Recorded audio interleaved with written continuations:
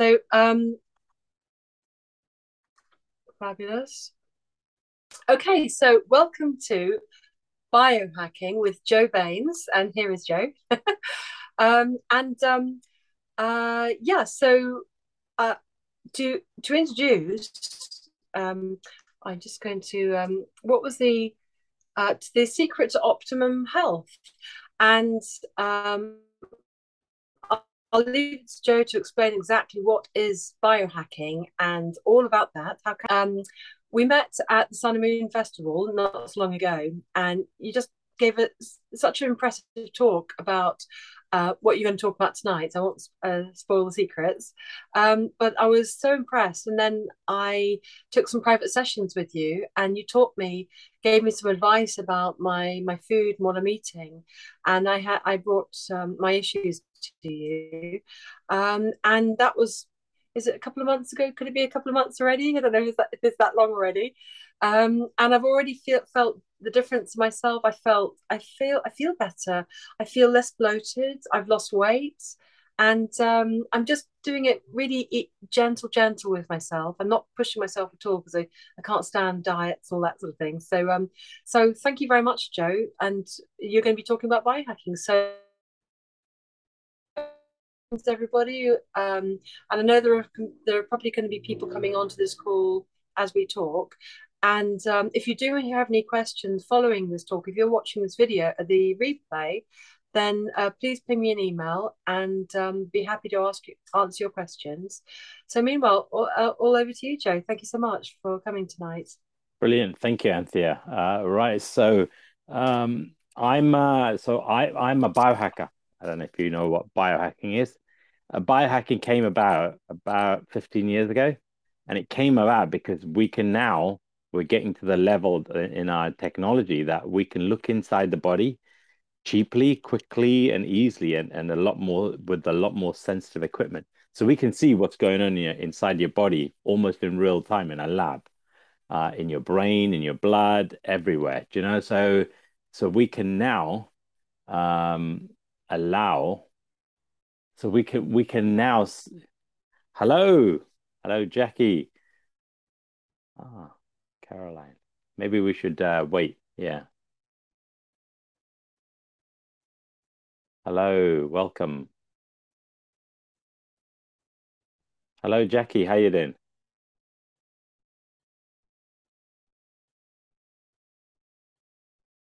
Jackie is quiet at the moment. Uh, okay,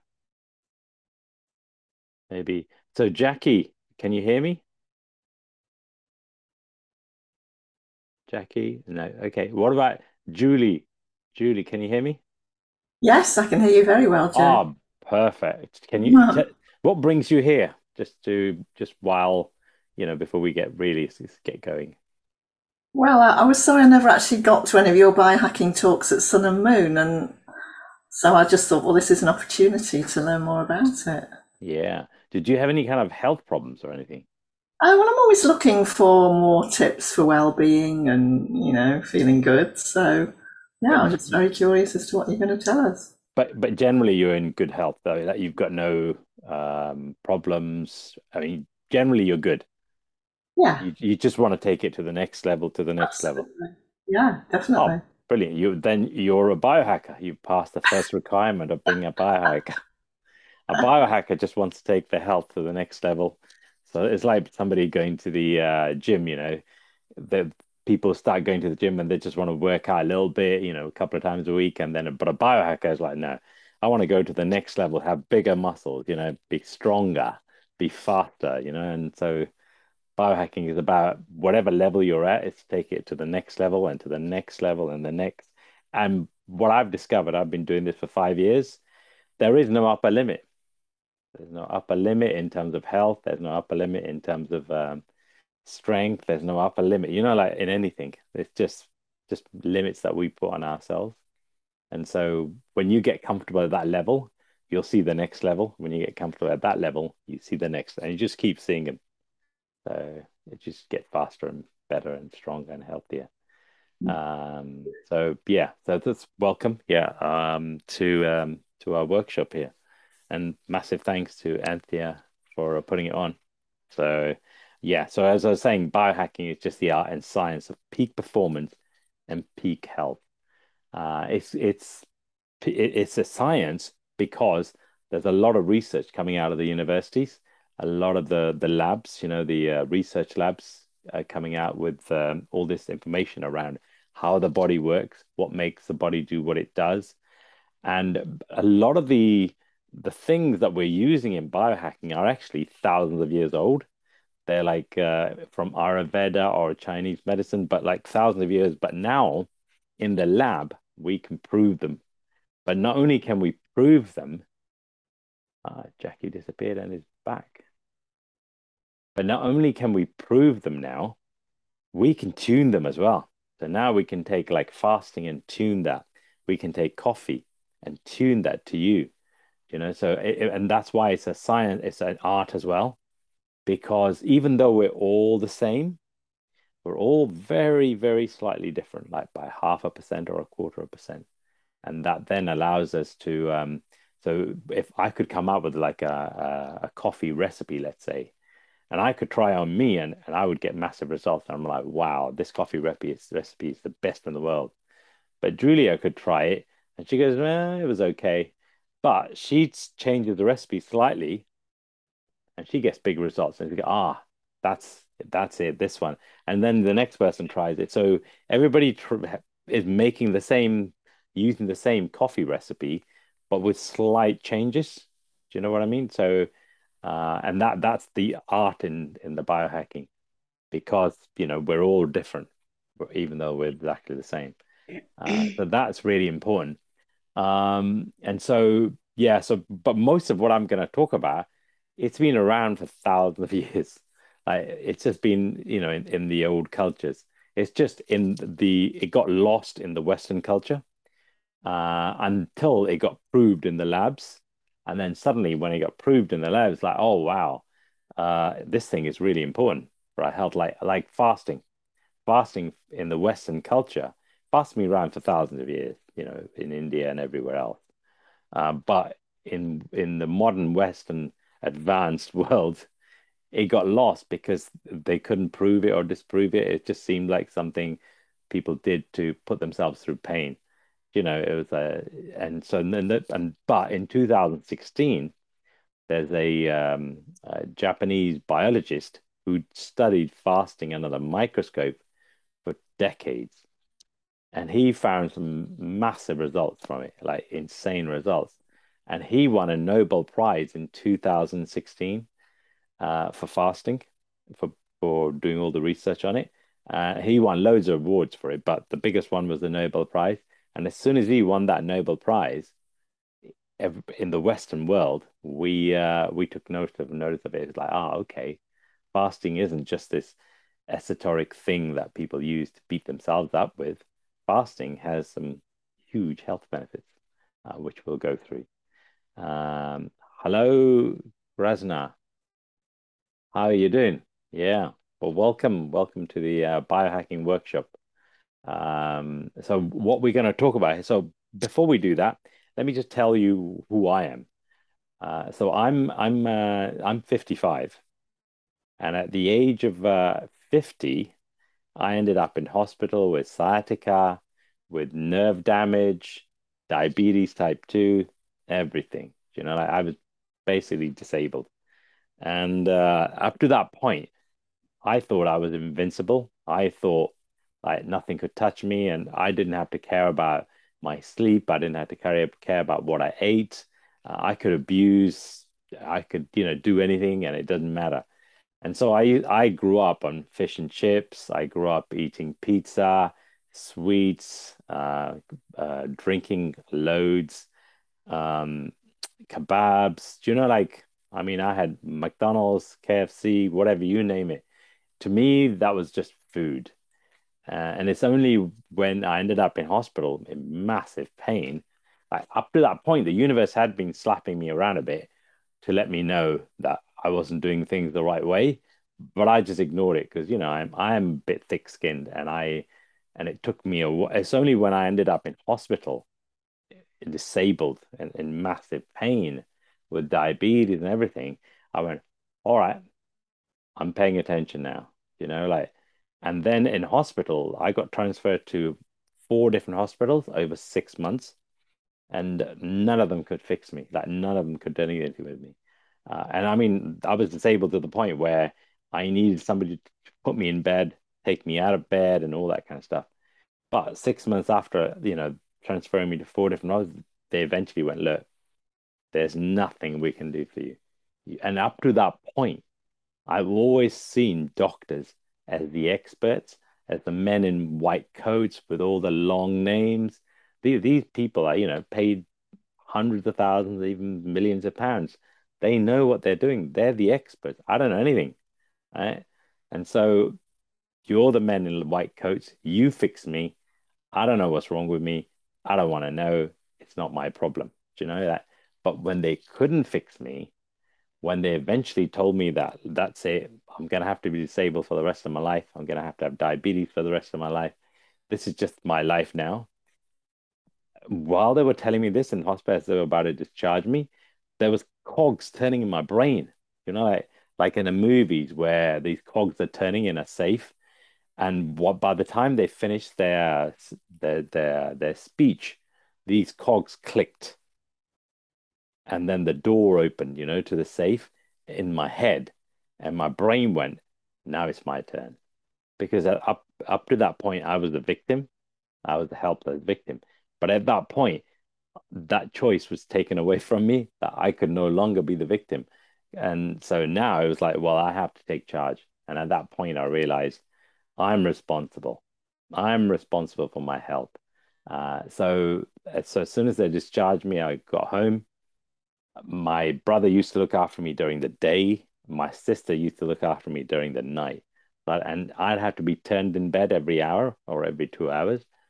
And so at night by 5 a.m., my sister would be pissed because I've just woken up like 4 or 5 times and she's tired.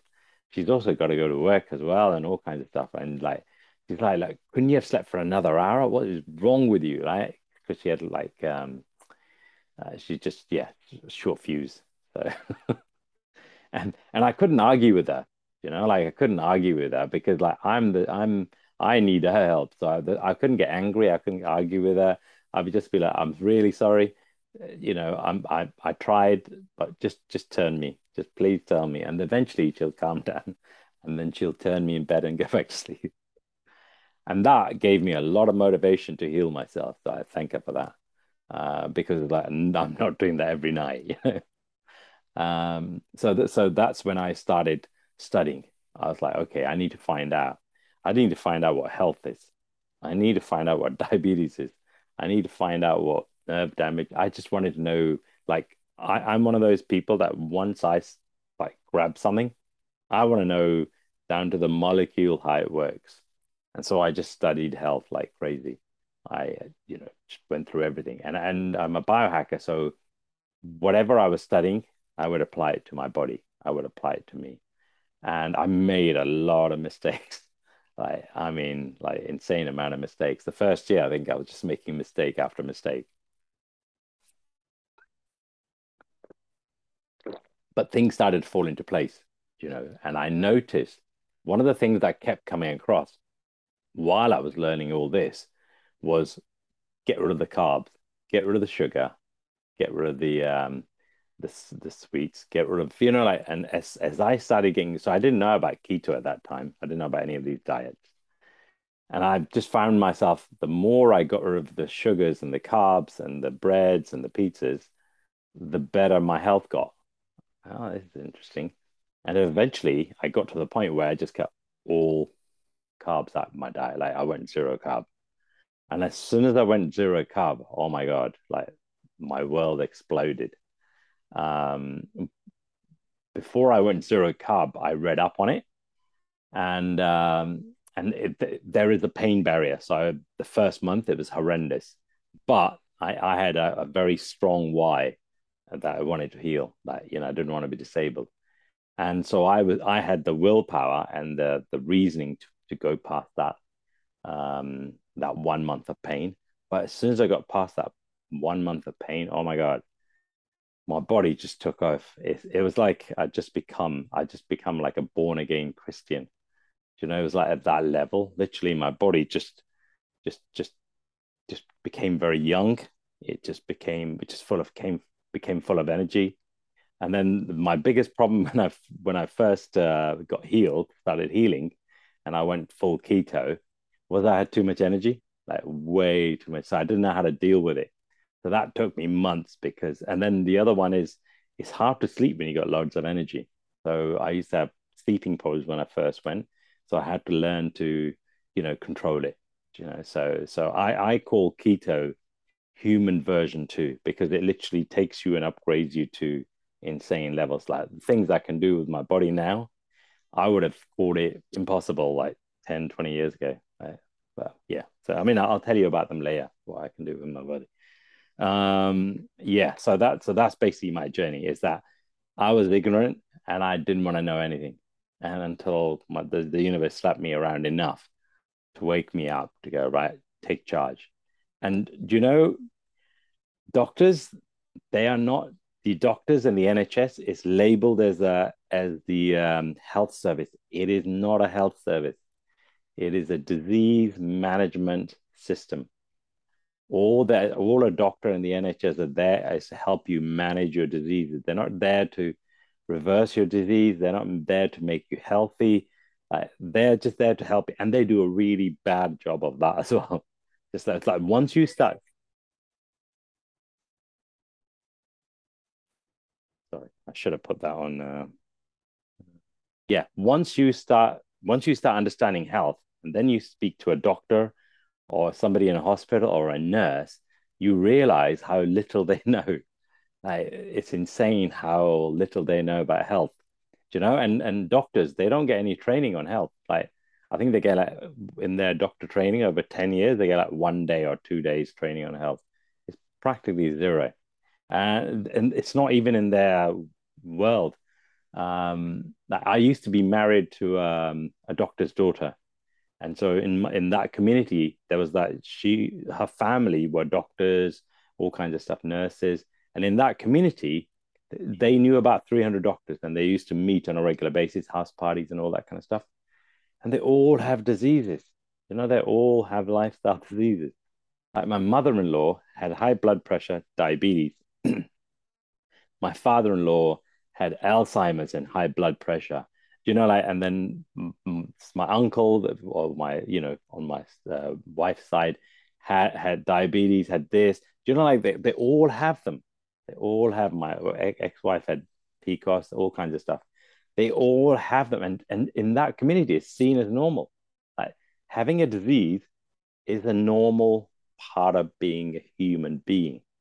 And it's only when I came out of that and then I had to study and understand it is not your body. You have the most amazing system in the world. This thing and yours as well. It's just like the technology built into your body is insane. Like if we try to replicate it, we don't have the technology to replicate it. Like what your body can do, that the systems built to repair, heal, and energize you are insane. Like, whoever designed this body deserves like 100 Nobel Prizes or something. And it must have been like 1,000 Einsteins building this body. That's what I'm saying. Like, and as you sit here, you're listening to me, your body is designed, and it is at this very moment trying to take you up to peak health. Yeah, your body's always aiming to take you to peak health. If you just sit here, drink some water, your body will get closer and closer to reaching peak health. That you have to do nothing to hit peak health. Only thing you have to do is get out of its way. The only thing we are not capable of doing, our brains, our monkey minds, is we cannot do nothing.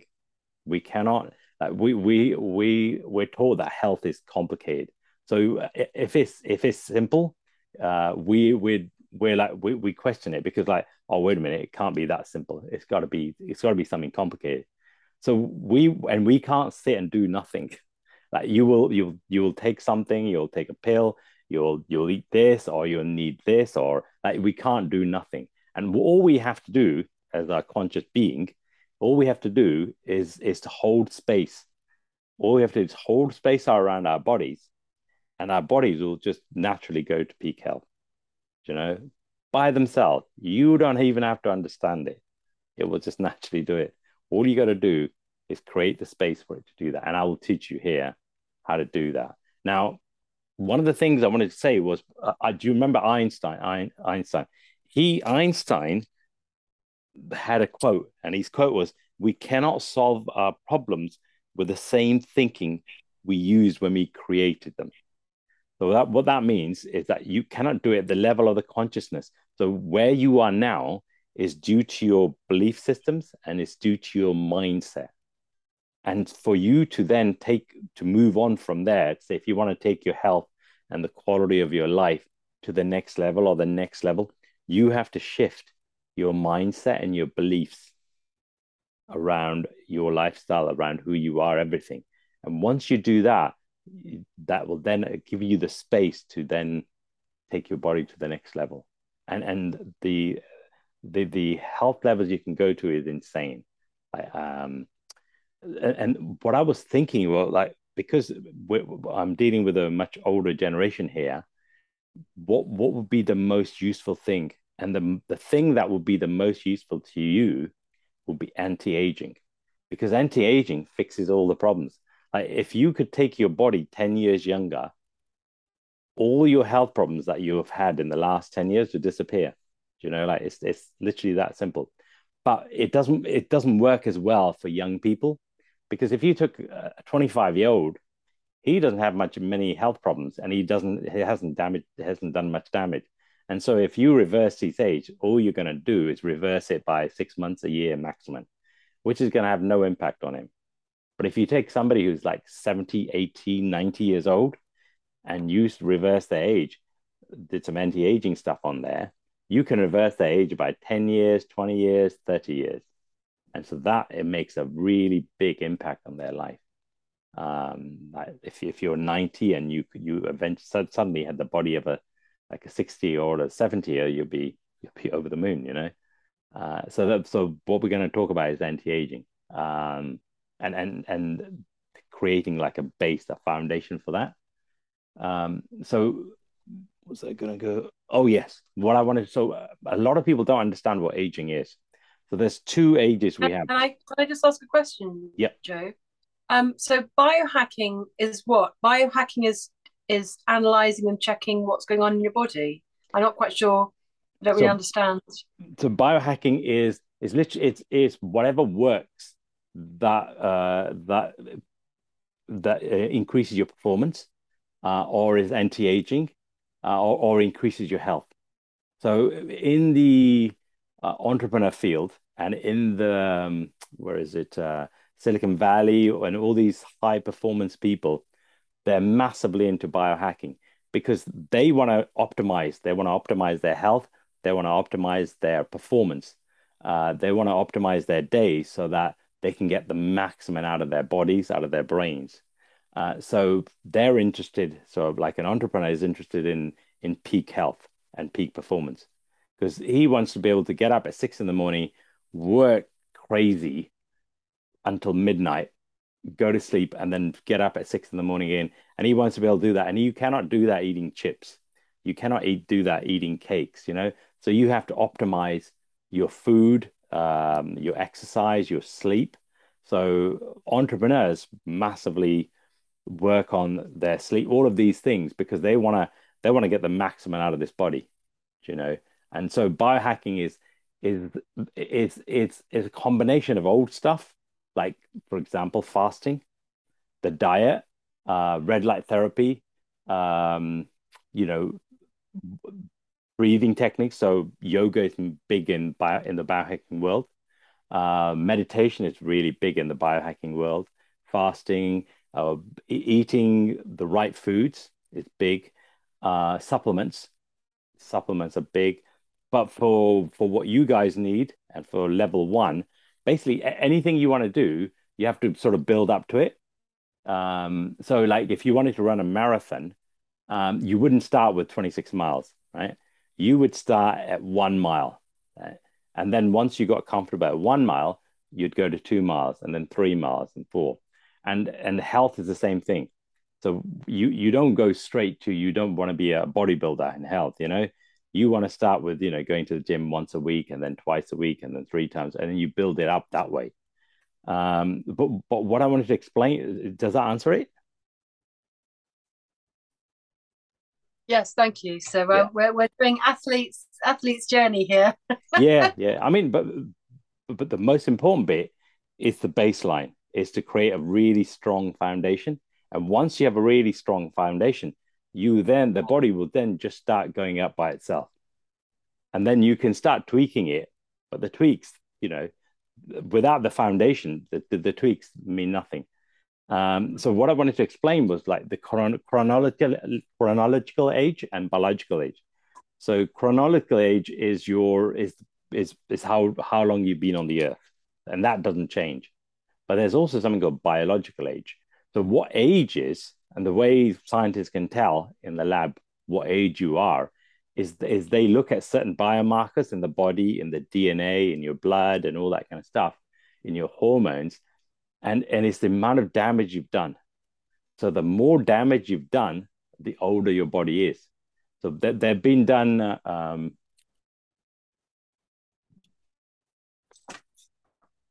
Like loads of they've done this on loads of people, and so they've come up with certain levels of damage. So certain levels of damage at a certain level, let's say 50, it means you've done the same amount of damage that an average 50-year-old would have.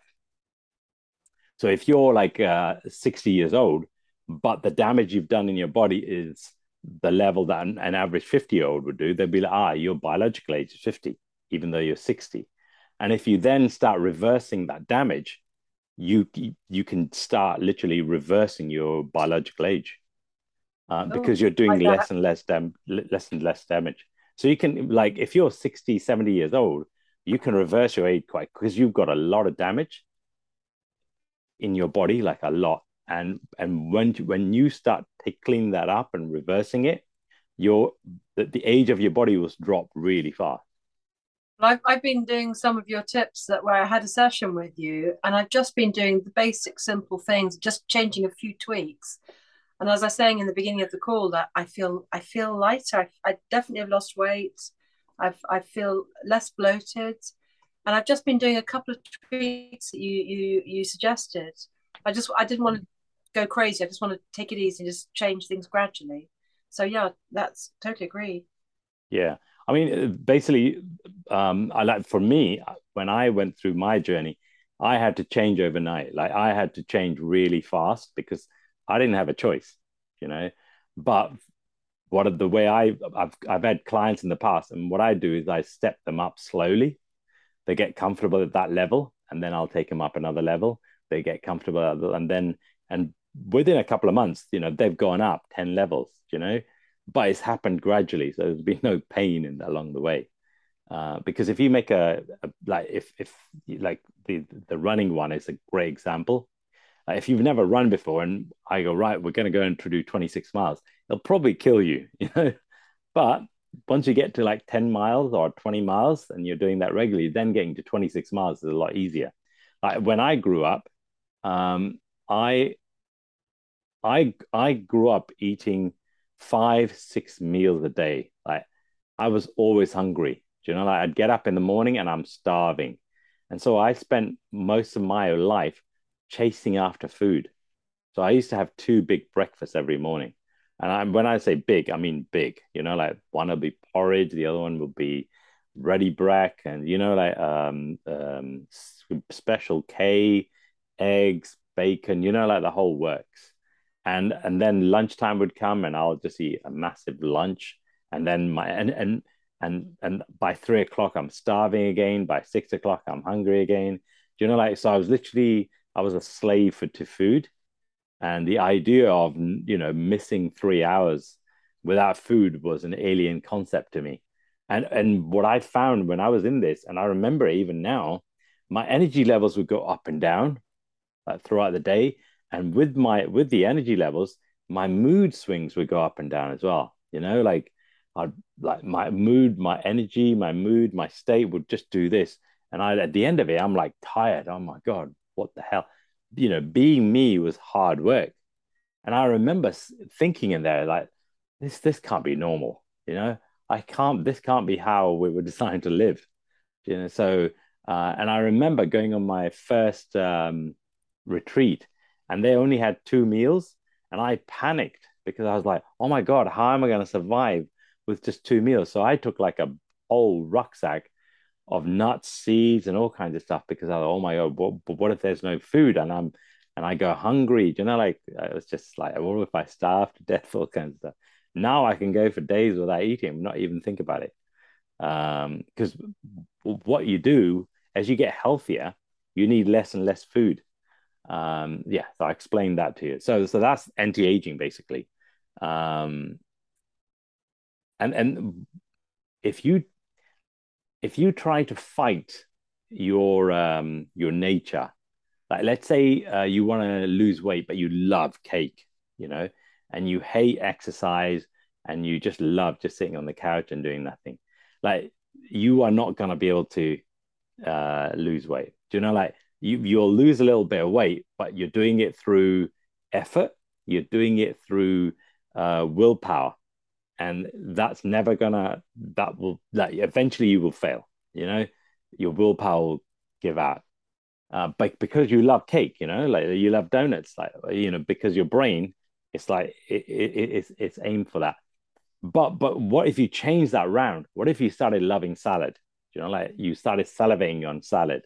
You started, and when you're coming to go up this, to the third floor, like your eyes dart to the stairs rather than to the lift. You're like, oh yeah, this is it. I'm going up the stairs, and you enjoy exercise. You enjoy moving about. You enjoy and you hate cakes. Like cakes make you disgust you. Donuts disgust you. Like now, for you to be fit and healthy, there's no effort. Your your mindset, your beliefs that will take over. They'll, in fact, for you to then be fat and unhealthy would be hard work because you'll be going against your nature. So what you want to do is you want to start training your brain that you love eating salad or you love eating roast chicken or eggs, and you hate bread and you hate cakes and that kind of stuff. And you do that by telling yourself, quite easy. You just tell yourself, you see a cake. But what I do is I label things now.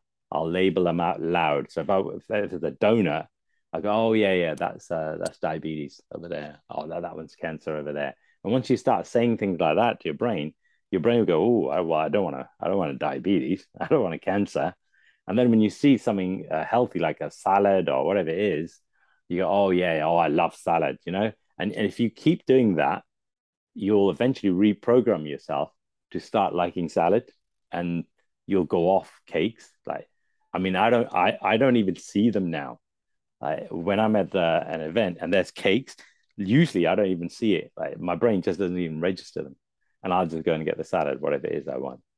I was at one the other day, and it was just the table was just full of cakes. I hardly saw them. I just saw the salad, picked it up, and went to my, did my thing. And because you can't deprive yourself, like if you think you're missing out by eating the salad and you really wanted the cake, it's not going to work because you're going to eventually like cave in. That's how we're hardwired. We're hardwired to be lazy. We're hardwired to seek out what we enjoy. And so, and there's a lot of diets out there. Do you know anybody been on any kind of diets on here? That'd be a good one to ask. Jackie, have you done any kind of diets? Yes, Weight Watchers. All right, okay, all right. And how was that? I did very well actually. Yes, Yeah, 3.5 stone. Yes. yeah. And anybody else? Any other diets people have done? Julie, have you done any kind of dieting? Caroline?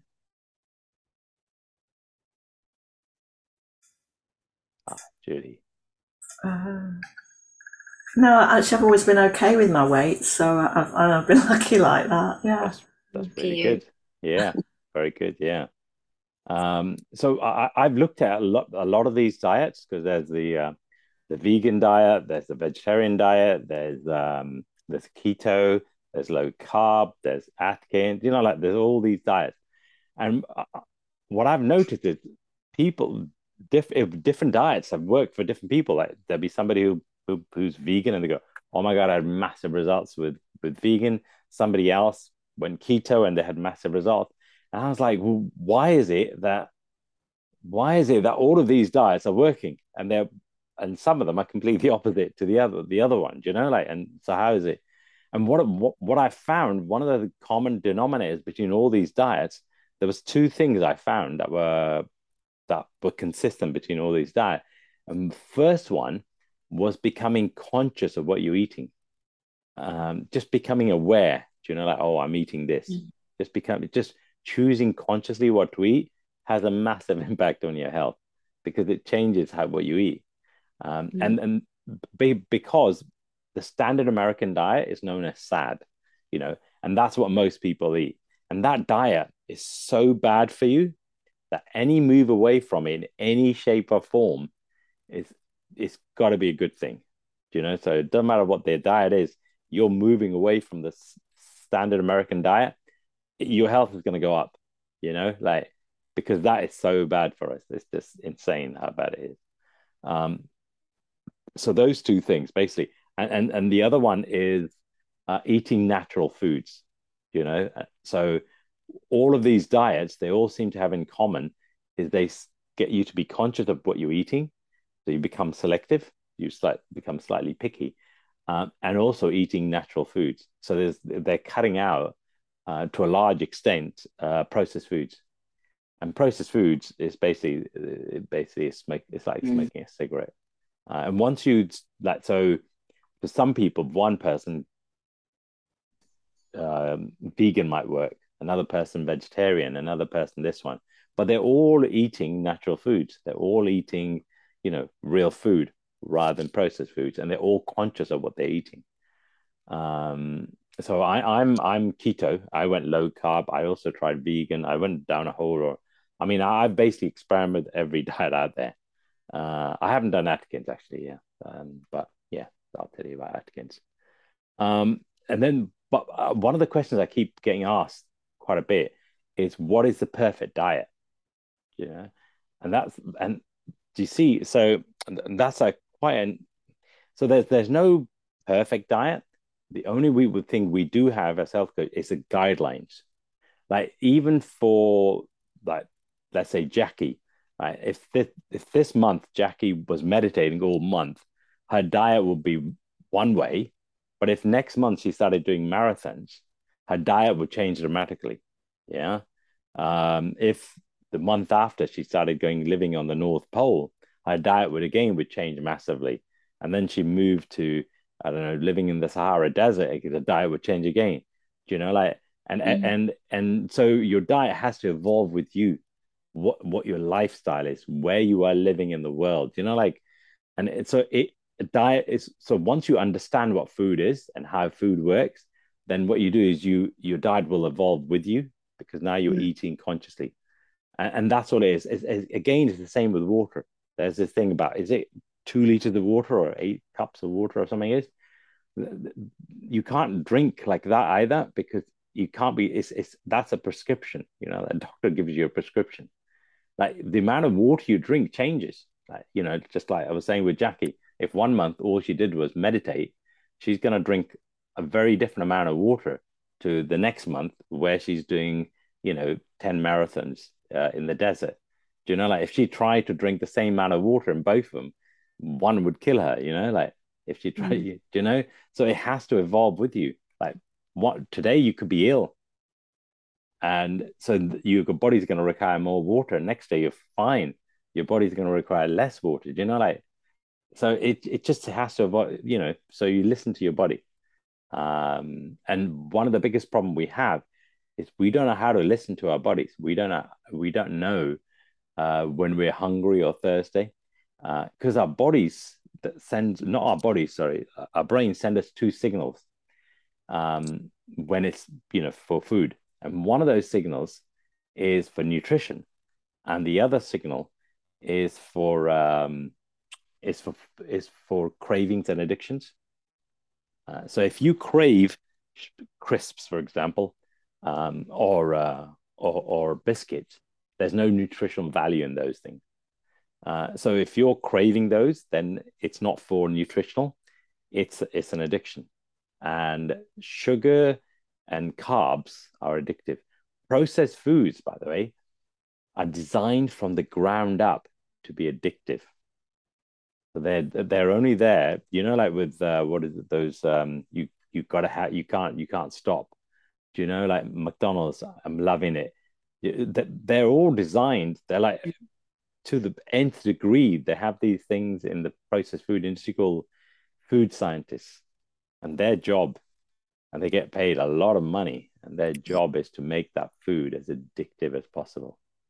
And sugar is addictive. Sugar is like for a food manufacturer, sugar is the perfect ingredient because it preserves food.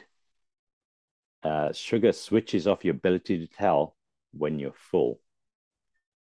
Sugar triggers the same parts in the brain, similar parts to cocaine, so causes addiction. So if you try to give up sugar, if you try to give up bread, you'll get withdrawal symptoms, just like with cocaine.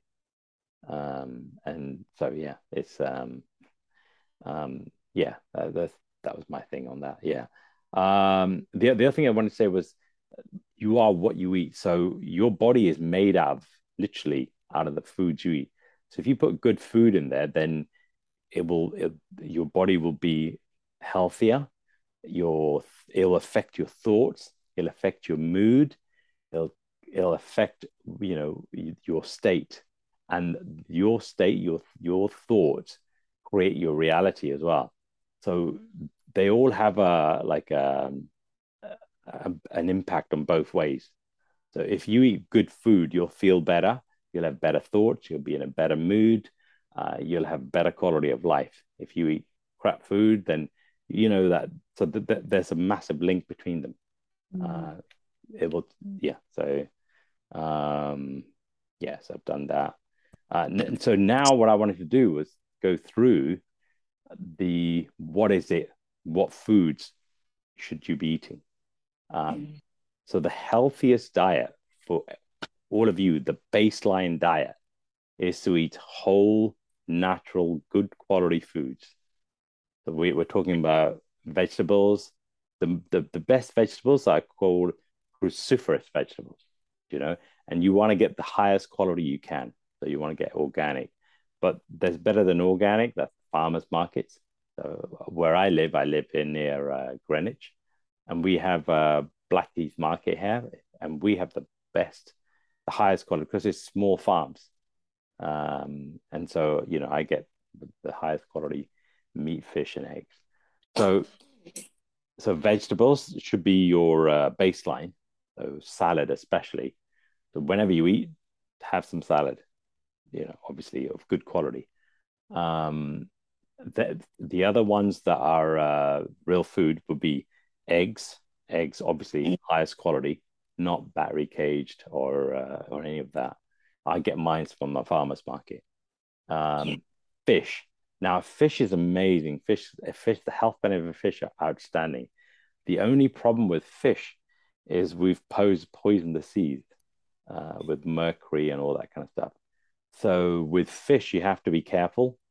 So the only fish that are low mercury, really low mercury, are like mackerel, the small fish, sardines, mackerel, oily fish, because they contains omega-3s and all that kind of stuff in there. Swordfish, tuna, they contain a lot of mercury. So even though they're healthy, they contain too much mercury, and mercury is really bad for it. And even in terms of salmon is the healthiest thing in the world, but our salmon from Norway and our salmon from Scotland is all farmed, and the salmon don't get a chance to move around. And so so what they do, if you cut open like a Scottish salmon or a Norwegian salmon before it's killed, the skin inside, the muscle inside is dull gray in color.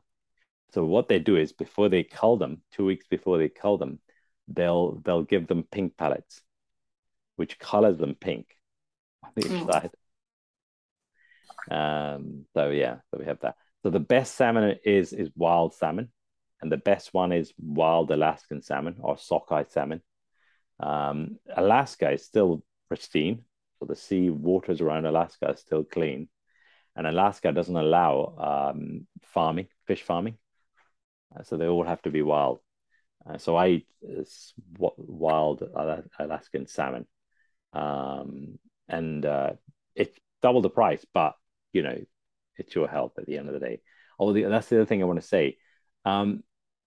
It took me a while to get my head around this as well.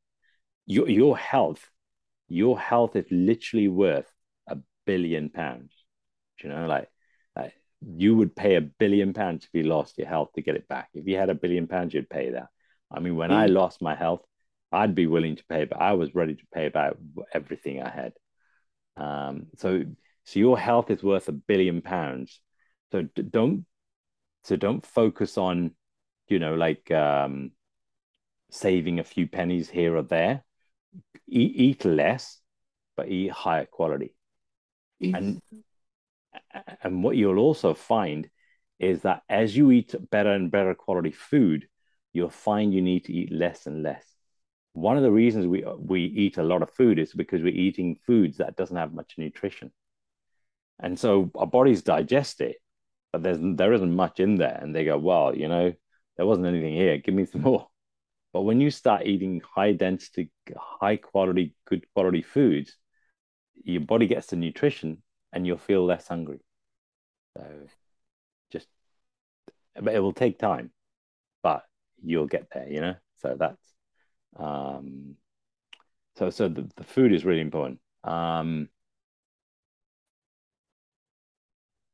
So fish, yeah, we've done, and then meat. Meat again is if you're a meat eater, I eat meat.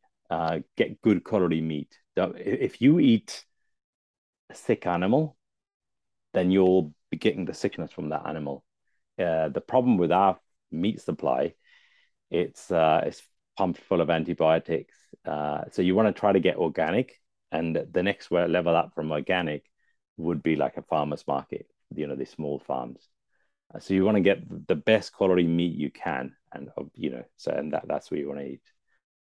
Some people have a problem with dairy. So if you have a problem with dairy, cut that out. But butter, you want to eat butter. Butter is like it's like literally the elixir of life. But you want to eat good quality butter, grass-fed butter. Yes. The best butter is French, unfortunately. So I also study Ayurveda, and in Ayurveda, there's a big difference between cultured milk and non-cultured milk. So in India, we have something called ghee. Yeah. I love we can eat butter. Yeah. Yeah. I mean, I go through sticks of butter, by the way, and I've got practically a six-pack. And it's not because of the exercise. Yeah. So if you want to lose weight, exercise has very little. Exercise is important, but like if you're eating a lot of calories, to burn that many calories, you'd have to run like several marathons and that kind of stuff.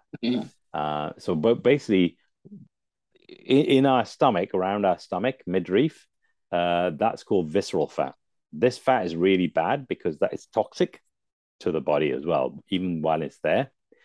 And so what the body does, if you eat a lot of toxins, it stores them there. So if you cut out sugar, flour, and processed foods, first thing you'll notice is that your belly goes down because you're starting to get rid of. So it's easy to tell if somebody is eating bad foods. They have a belly basically, and as soon as you cut out the bad foods, the belly disappears. That's what happened to me. I used to have a belly. And within months of me cutting out bad foods, my belly disappeared by itself without too much exercise. So Because this is why people struggle. You know, they like people eating Big Macs and kebabs and chips and things like that, but they go to the gym and they're doing 2 hours at the gym every day or whatever it is, and they're not losing it. It's because they're still eating. It's the junk food that's being stored there. It's the toxins. So you want to get rid of that. One of the easiest ways to tell if you're healthy or not, or if you're going to have health problems in the future, or if you have health problem now, is if you have a belly. Easiest one. Like, if you've got a belly, it means you're doing something wrong. I'm not fat shaming anything. I mean, I used to be fat, so it's just an easy way to tell. So once you sort your diet out, the belly disappeared, so you don't have to worry about that. And the other thing is, the problem is people focus on losing weight, but what you should be focusing on is getting healthy. And once you start doing the health thing, what happens? The weight drops by itself. The worst thing you can do is like weigh yourself every day, because when you start on a health process, your weight will fluctuate because your body's going through a healing crisis. It's trying to heal itself. And so sometimes it'll try to hold on to order, sometimes it won't. So your weight will go up and down, all kinds of stuff. And what that does, it'll discourage you if you weigh yourself. Because one day you've lost, I don't know, whatever. And then a couple of days later, you put more weight on and you go, but I'm eating the same food, I'm eating the same amount. How am I? And then you lose and then it discourages you. It's like, oh, but I was eating healthy yesterday and the day before, but today I'm heavier, and your body has to go through this process. It's not a linear process, losing weight. So one of the worst things you can do is like weigh yourself daily. Weigh yourself once a week or something, and then be aware that it's more about how you feel and what clothes you can fit into and all that kind of stuff. Love that, Joe. Yeah, I've had quite a few clients, and like they'll send me. I have them on WhatsApp, and they'll go, "I weighed myself today. I put on, half a, 200 grams or 300 grams, and like yesterday I lost 200 grams. Today I put on." I'm like, man, I'm like, don't weigh yourself. Throw it in the bin. If you don't know, yeah. I used to dance loads and loads and loads and be stick thin, not to be thin, but because I love dancing. But when I started, and sometime I was fatty and not too skinny now, but before I was when I felt I put on weight, and I wanted to dance, and that feeling of dancing so much, and I knew that I felt frumpy and fat, but I just ignored that and just went for the music and my feeling of my body. And then your focus changes. You go for the fun and the focus of feeling whatever you feeling good about yourself, and whatever you're doing, that's the focus. So get away from the fixation on fat not fat thing. I think, I don't know if I'm speaking for everybody here, but I know it's a woman thing. It's a constant fat not fat thing in women's lives. It's awful. I don't know if anyone else feels the same about journey of diets and eating. Definitely. Do you feel the same? Yes. The terrible pressure, isn't it? To Yeah. fat not. Especially when you're short as well. If you're only 4'11", 10 and a half, actually, you're more conscious of yourself because you're shorter. And It's terrible. I can't wear a high heel anymore because I've got rods and plates in one leg, so I can't wear a high heel anymore. So yes, and when you're young, how you've been treated. Yeah. People being nasty to you. Sorry. Terrible stigma and pressure, isn't it? And consciousness of Yeah. when I went through bulimia years ago, and the intensity of paranoia of somebody looking at me is just I couldn't go outside, way back. But here we are changing. Yeah. Yeah, I mean, when I was fat, I used to wear loose clothes. Like I would buy clothes several sizes bigger than what I needed, because then that hid everything. I used to wear these massively baggy trousers, these massively baggy shirts, and these shirts would be like clearly two-sided, too big for me, Yeah. but they hid everything, So, but since I've started doing the health stuff, and I lost weight, I my body feels great and it looks great. So I now threw all those clothes away, and all my clothes are tight fitting, Yeah. because I want to look good, So That's uh, right. yeah, and the thing is, like, it took me a while. I had to change my mindset around exercise as well. I used to hate exercise. Like, for most of my life, I hate. Now I love exercise. Like, the other day, we were walking through a park, and there was the monkey bars and all that kind of stuff. I had my gloves in my bag, and I was like, right, this is it. So, like, I spent half an hour running around on the monkey bars, So I'm like a gorilla now on monkey bars. Whereas, like, before, I wouldn't be able to even hold myself up. I now Wow, do chin ups and all kinds of stuff. So Gosh. really? How old are you again? You're 50 something, you said, Joe. I'm 55, but You're my 55. but my health journey only started like when I hit 50. Wow. Before When you were that, bedridden. yeah. But when I ended up in hospital, that was my biggest wake up call. And at that point, 4 years ago, you were in hospital having to be turned by your sister and all that. Wow, that's amazing. it was it I was didn't actually, realize. yeah, it was 2016. Yeah, 2016. Yeah, Wow. Amazing. yeah, 2016. It was, yeah. Um, when they, I think it was. I remember it was January 2016 when they came and told me I had diabetes as well. So, like, oh man, like, it was literally like one thing after another. They just kept piling. Like, oh, you got this, or you got that, and then a couple of days later, oh, you got this as well. Oh, okay, you got this as well. Oh, all right then.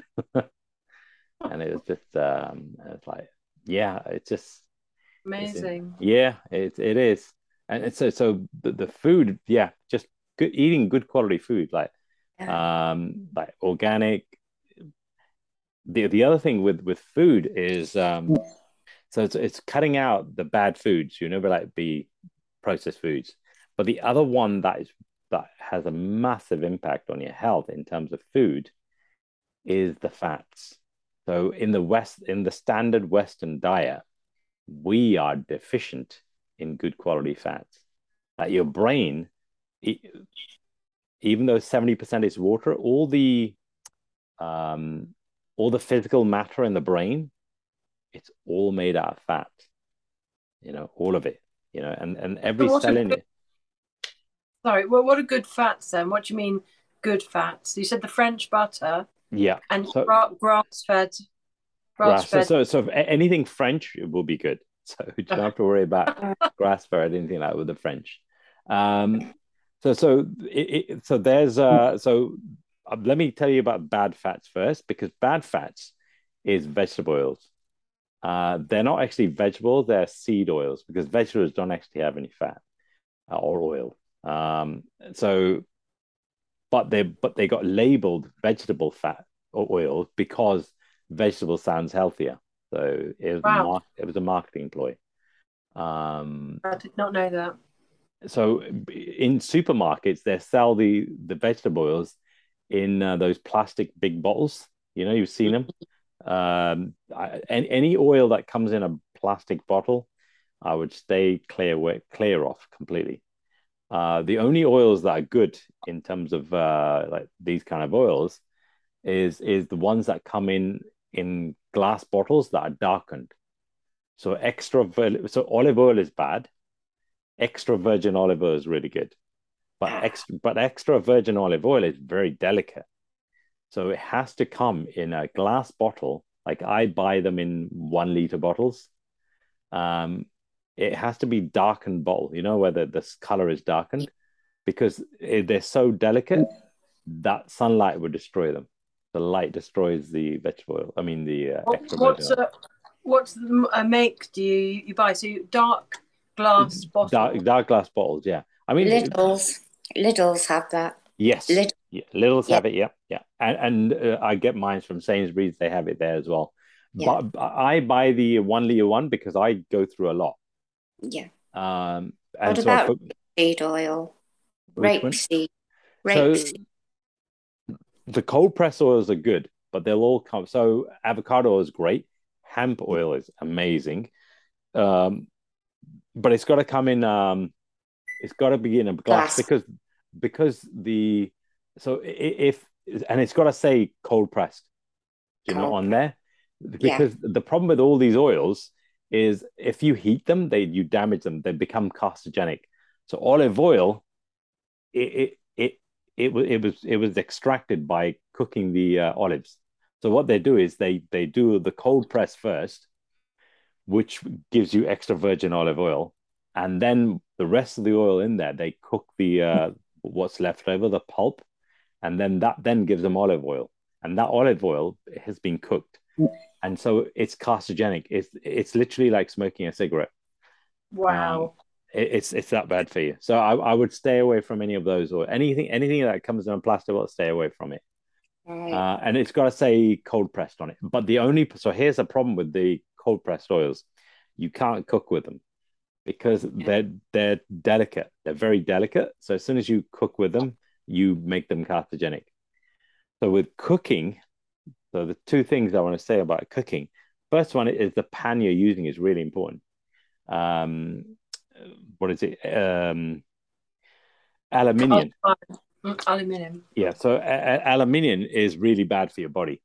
So I don't use aluminium pans because every time you cook in an aluminium pan, a very, very small amount of the aluminium will end up in your food. And it's the same with non-stick pans. If you have a non-stick pan and you've had it for years, look at the non-stick and it's slowly worn away. And so very small amounts of it has ended up in your food, and that's also carcinogenic. What So about ceramic? I've got yeah, ceramic. yeah. So what's happened because of this? They've started bringing out new um, Stainless steel.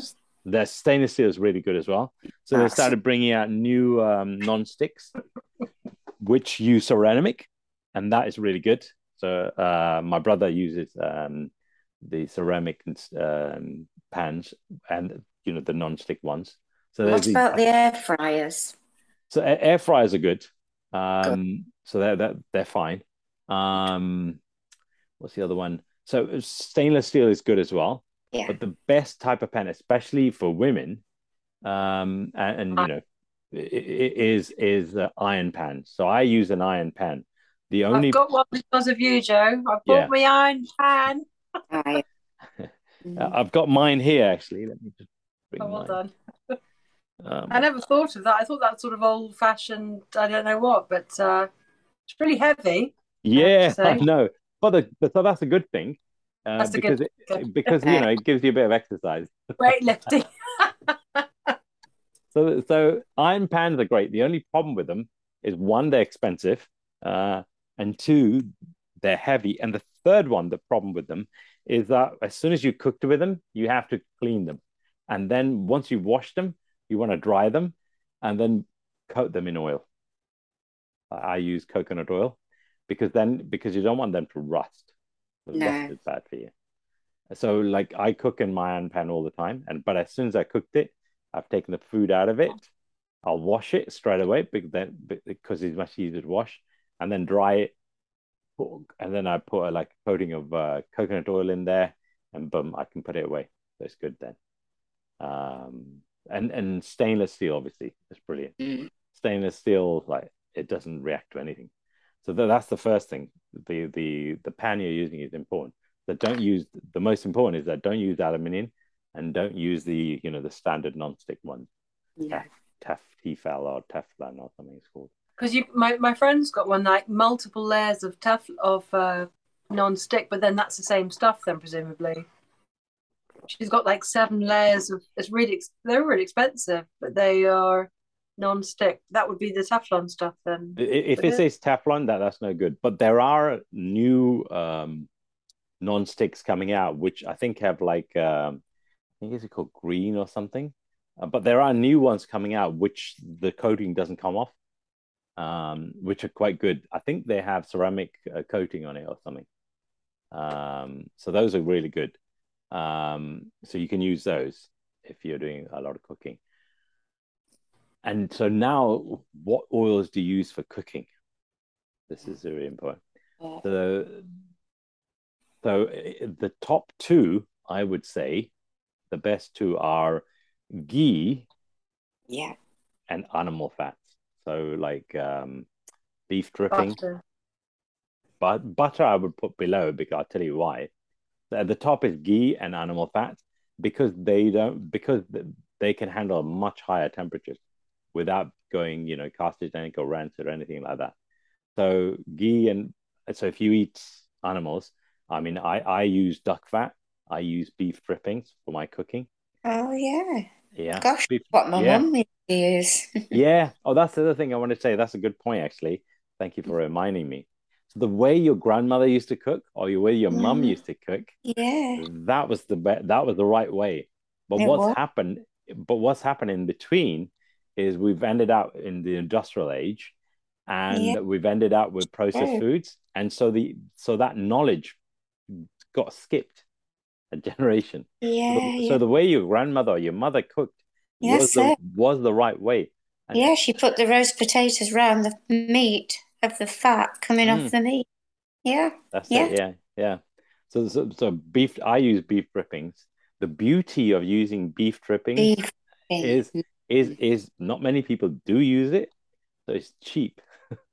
It is. It's amazingly cheap. Oh, Yeah, like Brilliant. No. and I use duck fat and I use goose fat and all that kind of stuff. Oh, lovely. That's Um, good. and they're cheap. They're cheap Yes, because nobody else wants to use them. So I'm like, yeah. Like that's great. during lockdown, I had like literally a cupboard full of you know, cartons of fat in case there was a famine. Mm. And the and, beauty and sorry, and this is sorry. This is all grass-fed beef you yeah, get from your farmer's market. Then is yeah, it? that's it. Yeah, that's it. And that's all the cheap. But even like the I mean, I also get it from Waitrose. Waitrose is also really Mm. good. So in terms of supermarkets, Waitrose is good, M&S is good, and Whole Foods is really good as well. But I've noticed, so I used to struggle with coconut oil because it was so expensive, and so I used to wait. When Holler and Barrett used to have that 50% off, Mm. and then I would buy like 3 or 4 jars of 1 kilogram coconut oil. But then I have to wait. But since I've moved in with my girlfriend, there's a Aldi down the road from here, Yeah. and Aldi have Oh, really good quality coconut oil, mhm. cheap as chips, one Yeah. pound 70 or something. Yeah. So, whew, Aldi. They have a yeah, lot of that. and it's the same quality, and it's the same quality as a Holland Barrett. I Mm. checked it out. So Wow. like the first time I went in, I thought that they'd made a mistake. It was a typo or something. So I just bought all of them. I think there was like 10 jars there, and I just put the whole lot in my. I was like, I'm going to come tomorrow, and the price is going to be double or triple. So and the beauty of all these jars of like beef drippings or duck fat or coconut oil, any of the ghee, is they last forever. They Yeah. do not go off. So you can keep them for a famine, like or World War III or whatever. So like I've underneath in our spare room, I reckon there's at least 20 jars of fat in this house. Yeah. Like one of my I don't know what it is about it, but every time I go, I'll buy 3 or 4 jars. So, and my girlfriend Zoe, she keeps putting it under the bed. But it doesn't go off, it doesn't go off. So that's a great famine food, and it's very dense, and it's amazing good for your body. By the way, just to let you know, if you've got like high blood pressure and any of those, it'll help you reduce it. If you've got any kind of damage, inflammation in your body, it reduces inflammation. Also, if you're going through menopause during menopause, what happens with women Got is coconut oil. sorry, any What? oil, any of them. Any oil. Yeah. Oh, right. So and also by the way, your skin, 50% of your skin is saturated fats. So if you want to get rid of your wrinkles and all that, start using these oils. That your skin will get healthy as well. Right. But during menopause, one of the things that happens is your estrogen and your progesterone and your testosterone drop by 50% or more when you're going through menopause. And that's why you get all these issues. And one of the side effects of this is, and they don't know why, I looked into it, but they just don't know why, is you lose, when women going through menopause, they lose control over over their sugars. So their body finds it harder to regulate sugar. It's almost like they've got pre-diabetes or diabetes. And so that's what gives you like sleepless nights and things like that. So your quality of your sleep suffers. And so one of the ways to so you're losing and all these estrogen, progesterone, and all these, they're made out of cholesterol. So you want to eat foods that are high in cholesterol, like eggs, for example, to bring your levels back up. Yeah. So yeah. I just want to say I find this like spending my brain, because I've spent a life trying to don't eat fat and don't get fat and don't eat chocolate. Yeah, same Be here. skinny. Same here. Really. So I'm putting my butter in my pan. I think, oh, I can't eat butter. Yeah. And so and I guess proof is in the pudding, isn't it? To eat these things and then see how you feel. And you're a great example of. I mean, you said 16 for 6 years then, and you were in that state, and this is what's done to you. Fantastic. You're proof of the pudding, aren't you? Yeah, amazing. But spending my brain, I have to say. like exactly what you're right, but what you're saying, because we've been conditioned and taught the opposite. Like the first couple of years, I had a massive disconnect in my brain, going like, "Well, but hang on a minute, everything I'm learning is saying do this, but it's the opposite of what like." And so and because I had diabetes, I had a GP, so I had to go and see regularly, and I have a dietitian. And like once I started doing keto and I started doing eating healthy, I didn't need any of their tablets or their medicines or anything like that. But still, they give me a blood test, and my GP and my nurse and my dietitian, they don't want to know, right? They go, look, your blood work is excellent. I don't know what you're doing. I don't want to know what you're doing, but just keep doing it. That is the best thing that, and I'm like, I just shut up, and I just like, all right, fair enough, yeah, because they don't want to know. It's like because they can't tell their patients this, so they just don't want to know because they could lose their license, This is how bad it is for them. So they're in a sticky situation as well. I'm going to have to love you and leave you. I'm ever so sorry. That's all right. I'm really sorry because it's so brilliant. But I am. I'm going to have to. I'm going to be sending out the replay, Jackie, so you won't miss out. Will you? Oh, that's wonderful, because I've got loads of notes here as well. Yeah, me too. Yeah, I got the notes. Yes, me too. Thank you so much. You're an amazing person. Thank you. Thank you. Thank you for being I appreciate it so much. Thank you. Thank you. Thank you. Bye-bye. Bye. Bye. Bye for now. Yeah, I see the time is almost 2 hours. Yeah. So I was going to say, I don't want to get everyone tired because it's don't lose get concentration. I'm the world's worst one to get off. Terrible. I've gone. Just touch your phone, and then you touch your phone, and then you click the leave with the red button. The red button leave. She's done it. I think she's done. Yeah. So Joe, yeah.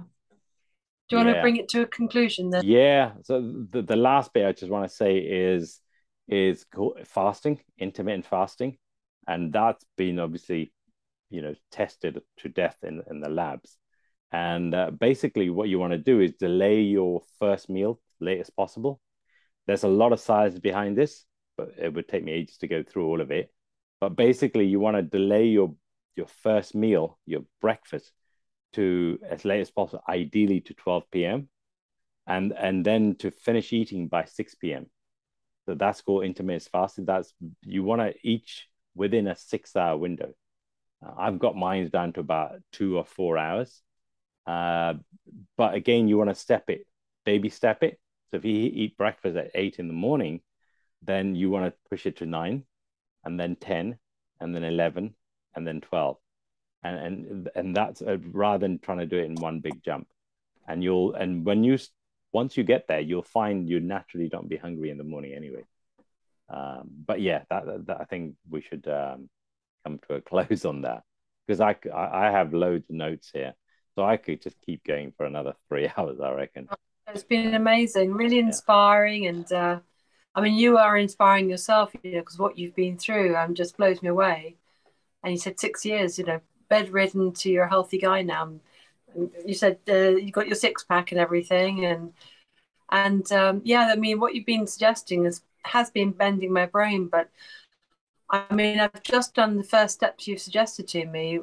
Get rid of bread, and I got rid of pasta, and keep an eye on the sugars. I don't eat that much sugar, but I feel less bloated, and I've lost weight, definitely. I feel better. And yeah, so I'm going to carry on. And thank you so much for your guidance and your knowledge. It's really inspiring. Does anybody want to add any questions? Anybody want to add something? You wanted to ask any questions? Julie, Grasner, Caroline, do you want to ask anything?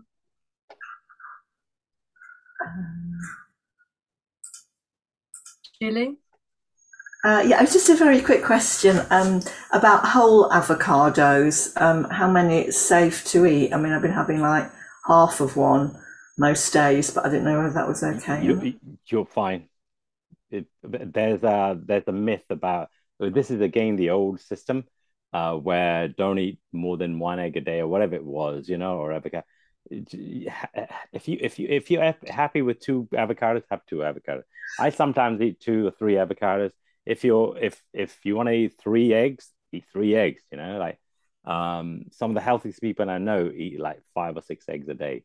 For their first meal. Like I normally have 3 eggs with the like half a stick of butter in it. But yeah, avocados are great. There's nothing bad in avocados. So you're all good over there on that front. Thank you. Thanks, Joe. And thanks for a wonderful presentation. I really enjoyed it. It was really good. Thank you. Really appreciate it.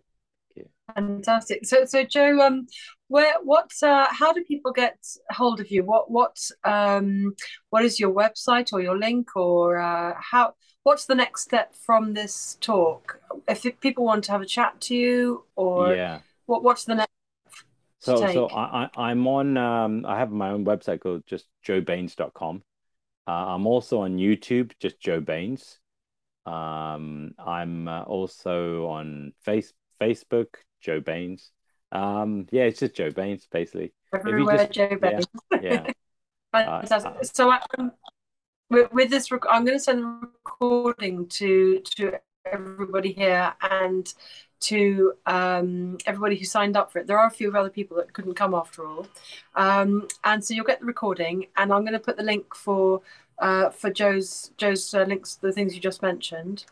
And why might they come to you? What would be the reason what would they book up? Would they book up a consultation or a chat, or how?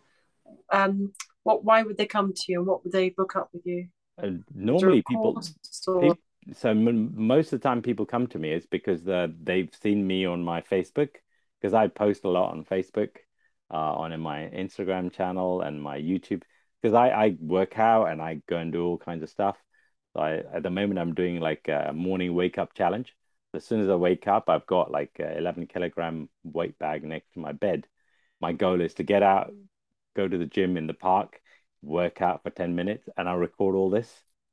And then I post it. And so people come to me because they see that, oh, yeah, I want to do what this guy is doing. So people come to, and most of the time people just message me either on Instagram, on Facebook, because I'm all those platforms. And normally it's just to see, what the problem is. And then people book me. And you can book me. I'm on Funzing, Eventbrite, Airbnb, all of those places. So, but I would just say, just message me first, and then see if we are a good fit. Because, you know, I may not be a good fit for you, you know, but just like everything else. So you just see what your problem is. And if the problem is something that, you know, I can help you with, because it may not be me, it could be somebody else. If it is something I can help you with, then I go, right, yeah, I can help you with this. Let's go with that. If it's Oh, not, then I'll send you somewhere else. brilliant. So we'll have a chat afterwards. Give me all your links, and I'm going to share them with everybody. But meanwhile, it's joebaines.com. Is that correct? That's it, yeah. Perfect. JOEBAINS That's it. Yes. .com. Yeah. Fantastic. Joe, thank you so much. Thank you so much for sharing your intellect and your story. It's been really inspiring and very informative. And thank you everybody for joining tonight. And I hope you got some golden nuggets out of all of that and inspiration like I did. And yeah, do contact Joe if this is something you want to take to another step and ask his advice. And meanwhile, thank you so much, everybody. Fantastic to be hosting. I've really appreciated your time, Joe. Thank you. Thank you very much. Bye for now, everybody. Thank you so much, everyone. Thanks, Althea. Thank you, everyone. You're welcome. Because it's all Joe's work. Okay. Yeah, if you want to yeah, and Joe, just let me know your contact, or we'll hop on to a call and just to get all the contacts for everybody. Yeah. Cool. And I'll Bye send for you now, the everybody. recordings. Thank you so much. Bye. Bye. Perfect. Thank you.